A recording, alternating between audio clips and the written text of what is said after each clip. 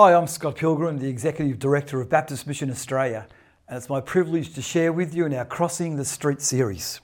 I'll never forget the day that I took my oldest boy home from hospital, my first child. There I was, a new dad, and suddenly the responsibility for this kind of life in my hands, and the anxiousness and the nervousness, the joy that goes with that, all those mixed emotions.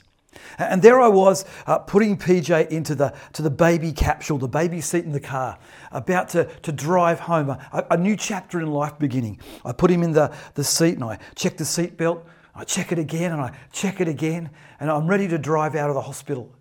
I get to the first intersection, full of joy and exuberance and hope. I come to the first intersection, I stop the car, and a hearse drives by. A funeral cortege. I was struck in that moment, a moment I'll never forget, that intersection of hope and joy and life and death and pain and sorrow. And there I was at that intersection. So often at life we find ourselves in those same intersections, where life is mixed with joy and sorrow, hope and despair. We've experienced that particularly over recent years in the pandemic, haven't we? Individually, in families, as church communities, our workers have across the world. In Luke's Gospel, in Luke chapter 7, in one of my favourite passages of the Scriptures, we have this intersection story. I just love it. Two crowds meet, one full of joy and exuberance, full of curiosity and hope, the other grieving, pain, loss, disappointment, despair. And where is Jesus? He's right there, front and centre, in the middle of the two crowds. The God who meets us where we are, the God of all seasons. You may have already had this passage read to you in a service today, or you might like to look at it at home. In Luke chapter 7, verses 11 to 17. It's a beautiful story, one of my favourite stories in the Gospel. Jesus has earlier healed the centurion, the officer's servant, his slave. We see this beautiful healing incident, and there's a crowd who leave Capernaum following Jesus. They've seen this miracle. The slave's been healed, and there's the crowd following Jesus. They're full of exuberance and hope and joy. Reminded of that kind of picture of when I take my kids to the footy and their team wins and they walk back down Punt Road to the railway station, and there's people singing and there's joy and there's exuberance. In that crowd that day, there were the disciples. There were the people who were following Jesus. There were the curious. There was the opposition as well. But there's a sense of joy and hope in the crowd. But Luke wants us to see this, almost in the white space between the text in our Bible.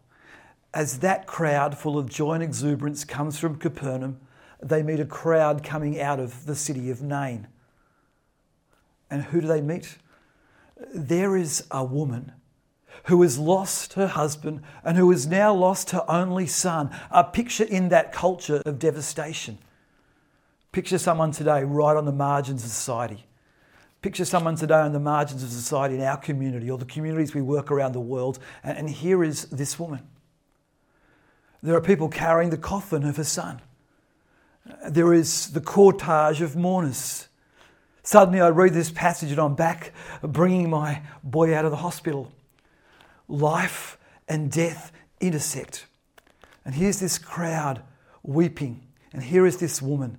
And the two crowds meet, and there is Jesus. Today, whether you're walking through the valley or whether you stand on the kind of mountaintop of life, in the midst of the tension that we always live with in life, the promise, the reality of our Emmanuel God, of Jesus incarnate, who breaks into human history, the God who is for us, the God who is with us, the God who is with you today. Interested in every aspect of your life, the God who crosses the street to bring love and grace and hope. And what do we see in this passage? What do we see about the heart of Jesus?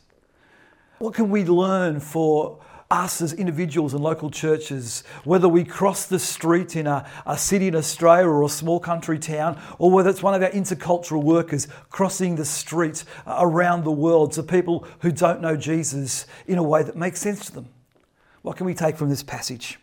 What does it mean to model the heart of Jesus? Very simply, in this passage, we see that Jesus sees, Jesus feels, and Jesus acts.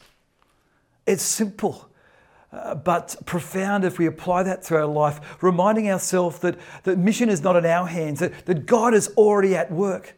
That God is already at work in our communities. The Holy Spirit is already at work. And God's gracious invitation to you and I to step out, to cross the street, to open our eyes, to see, to feel, and to act.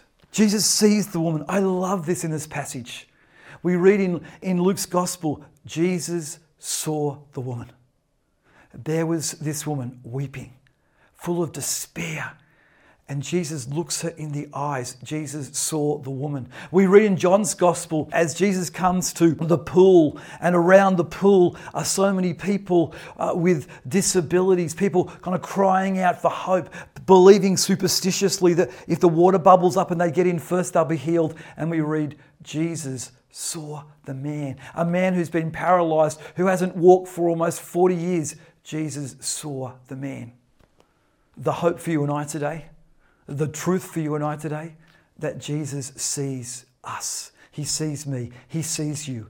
With our hopes and our dreams and our aspirations and our plans for the future, but He sees us as we are. Also with our brokenness and our pain and our grief and our sadness. And it may be today you need to remind yourself of a God who meets you at the intersection of life. Jesus sees the woman. Jesus sees the woman. On the Silk Road today, a long way away from where I'm speaking in Australia, is a young family, Aussie Baptist, Ben and Petra, who've crossed the street. In fact, they've crossed the world in service of Jesus. They're modelling the heart of Jesus in a community where so few people know the good news of Jesus in a way that makes sense. They're embodying that good news by word and deed every day.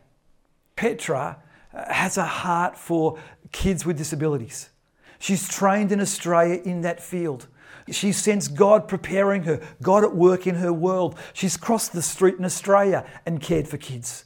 She's now crossed the street around the world. And what do we see in this story with Ben and Petra? Ordinary people, humble, passionate, yet called by God with the mission of God in their hands. There is Petra on the Silk Road, and she sees kids. She sees kids in her community. She sees kids in that country, a broken, struggling nation. She sees kids in a shame culture who are pushed to the margins because of their disabilities. I've got a little boy with a disability. I don't think about him that way at all. He's just an ordinary kid who I love to death. But in that culture, he'd be pushed to the margins. But there is Petra. She sees the kids with the heart of Jesus. She sees them as they are and as they could become, just as Jesus saw the woman. But it's more than just seeing. I can see needs all around me and get on with my life. In the Good Samaritan story, the religious leaders, they see the man in the ditch, but they pass by. We're called to do more than see. Jesus sees and then He feels. He feels. The translation that we get in our English Bibles today, maybe the Bible you've got in front of you or you've read, is Jesus had compassion on the woman. Doesn't quite cut mustard. The Greek text really is that Jesus' gut was moved. His bowels were moved. We probably don't want to kind of use that language when we read the passage, but that's what it means. He so felt for the woman that his stomach turned. It was a deep inside feeling of love and compassion for this woman. I love when I read that because it reminds me of a God who is not distant or detached, but a God who breaks into the world and who sees me and feels for me and knows me. You see, it's one thing for Petra to see kids with disabilities, but she also has that gut response. She feels, she has compassion. She's experienced the compassion and the love and the heart of Jesus in her life, and she wants to embody that to others. Jesus sees the woman. He feels for the woman. Petra, seeing kids in a shame culture being pushed to the margins, But Petra realizes that they've been created, these kids, in the image of God, and she wants to kind of uphold their dignity and improve their well-being in life. She sees and she feels. But then, of course, Jesus acts. Jesus comes to the coffin. Just imagine the scene. The two crowds, they've met, they're watching on. And Jesus touches the coffin and the young man comes back to life. It's a beautiful text. Listen to this. It's beautiful because it says, if you like, Jesus gave the woman back the son. In other words, Jesus is about making all things new.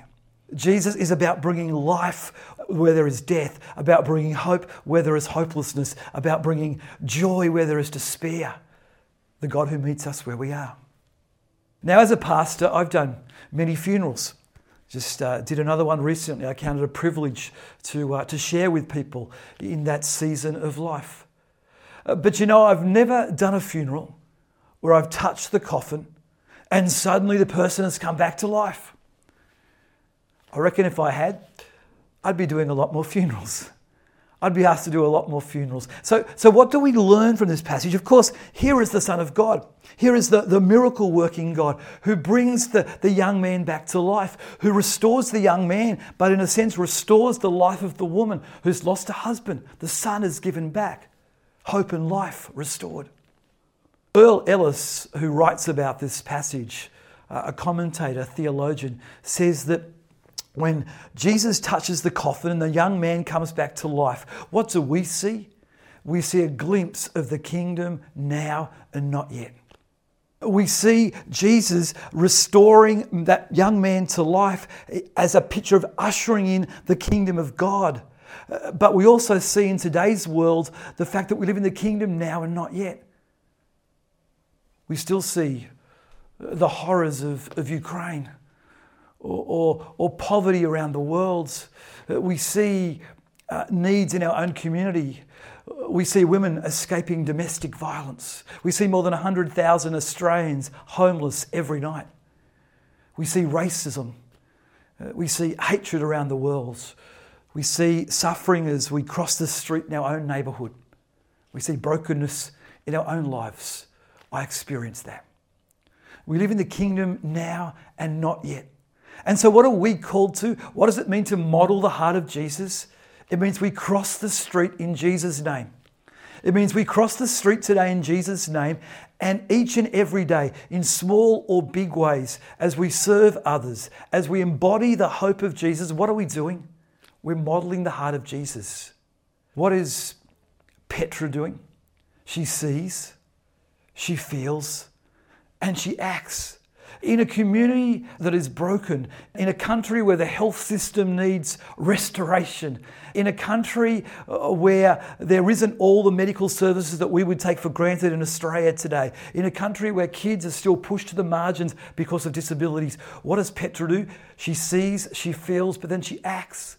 She recently spoke at a significant conference. She spoke at that conference in the language of the local people. She spoke in a way that made sense to them.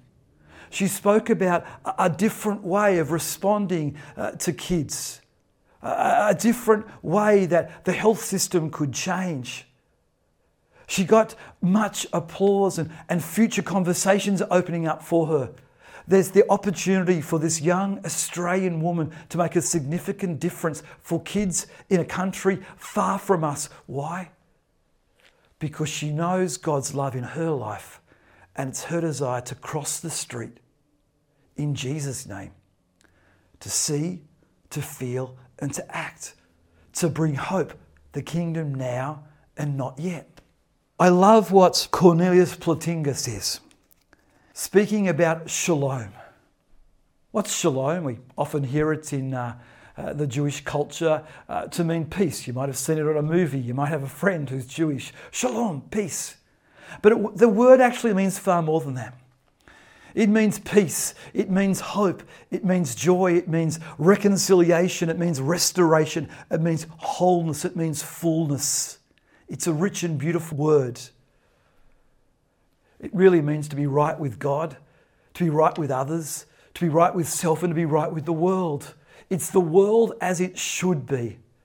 I love that. Cornelius Plantinga says, it's the way things ought to be. Jesus comes to a woman. He sees the need.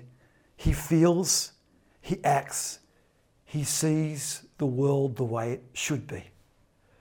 Petra on the Silk Road, working with kids with the hope of bringing dignity and restoration and newness in the way that those children are treated. She's seeking to do God's work. In other words, to see things the way they ought to be. I love that.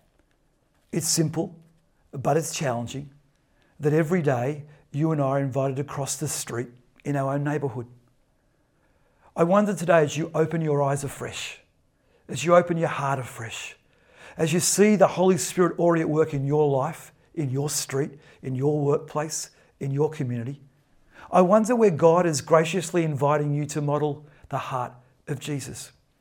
My wife has a heart for refugees, for asylum seekers, particularly for women and children. So many asylum seeker women and refugee women in our communities who've lost their husbands and who've got kids and trying to make sense of how do they do life in Australia with still strict restrictions around them and the feelings at times of racism and hatred. How do they do life? How should life look for them through the lens of Jesus? And there's my wife humbly crossing the street, collecting clothes and blankets from friends, organising meals, helping people pay bills, sign up to get a telephone, the most practical things, helping them with finding a house, simply day by day, modelling the heart of Jesus. It's simple things that she does. It's humble things that she does. She doesn't want it to be brought to attention. She probably wouldn't like me talking about it right now. But why does she do it? Because she sees, she feels, and she acts. Today in South Asia, in one of the most broken countries around the world, in one of the most poorest countries of the world, Baptist Mission Australia workers and our partners are on the ground. We've been there for many years. Why? Because we seek to make things as they should be. We seek to bring shalom by word and deed. But we only do that with the support of Australian Baptists around the country. As you cross the street in your neighbourhood, so we cross the world. We cross streets in Africa, in Asia, in Central Australia and urban Australia. But we only do that in partnership with you. We cheer you on as you seek to bring shalom into your community. And we invite you to pray for us as we seek to bring shalom into communities around the world. As we seek to bring the hope and the heart of Jesus. And you know, in South Asia today, there are health services, there are agricultural services, there are employment services, there are services for women that are restoring the dignity to women. There are so many good things happening in that poor country as the heart and the hope of Jesus is modelled by ordinary people, including Aussie Baptists. And you're a part of that because we cross the street together. Ben Good is one of our workers in Mozambique. And let me finish today with this story from Ben. Ben recently wrote to me about a road. Yes, a road. Where Ben lives, it's 144 kilometres from his community through Mozambique to where one of our teams also work in Malawi. That 144 kilometre strip on a good day took 4 or 5 hours to drive on. On a bad day, 8 hours. Get your head around that in our culture. 8 hours on a road that only goes for 144 kilometres, full of potholes and huge craters that Ben says were big enough for a car to fall into. When it rains, half the road is washed away. And yet it's the road to get from point A to point B for that local community and for our workers. Over the last 2 years, a new road has been laid down, a bitumen road. A road that we would take for granted as we cross any street in our community. It's taken a long time. There's been detours and disappointments and hold-ups and setbacks, but the road has finally been built. And you know now that they can get from point A to point B in less than 2 hours.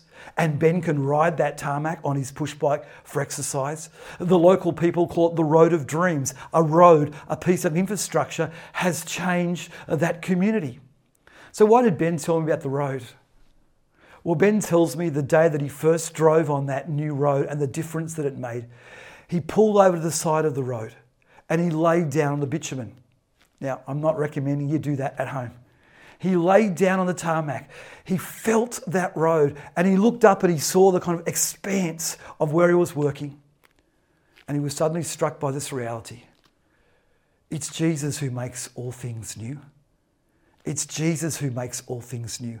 Here was a new road, if you like. Here was a new road in that country, but a reminder that life has many bumps and detours and disappointments and craters, that at times we feel like the road is being washed away. At times we feel like we're not sure what's happening in our lives. At times we're on the mountains, but other times we're in the valleys.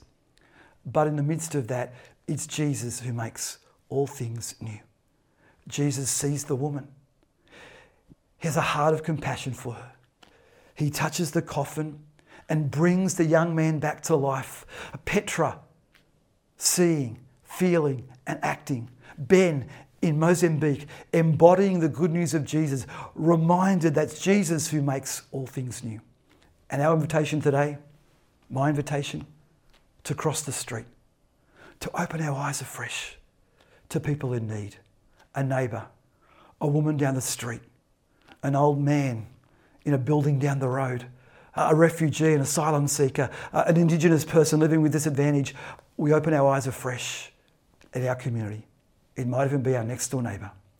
And the invitation for us to bring the heart of Jesus, to see, to feel and to act, to cross the street together in Jesus' name. God bless you.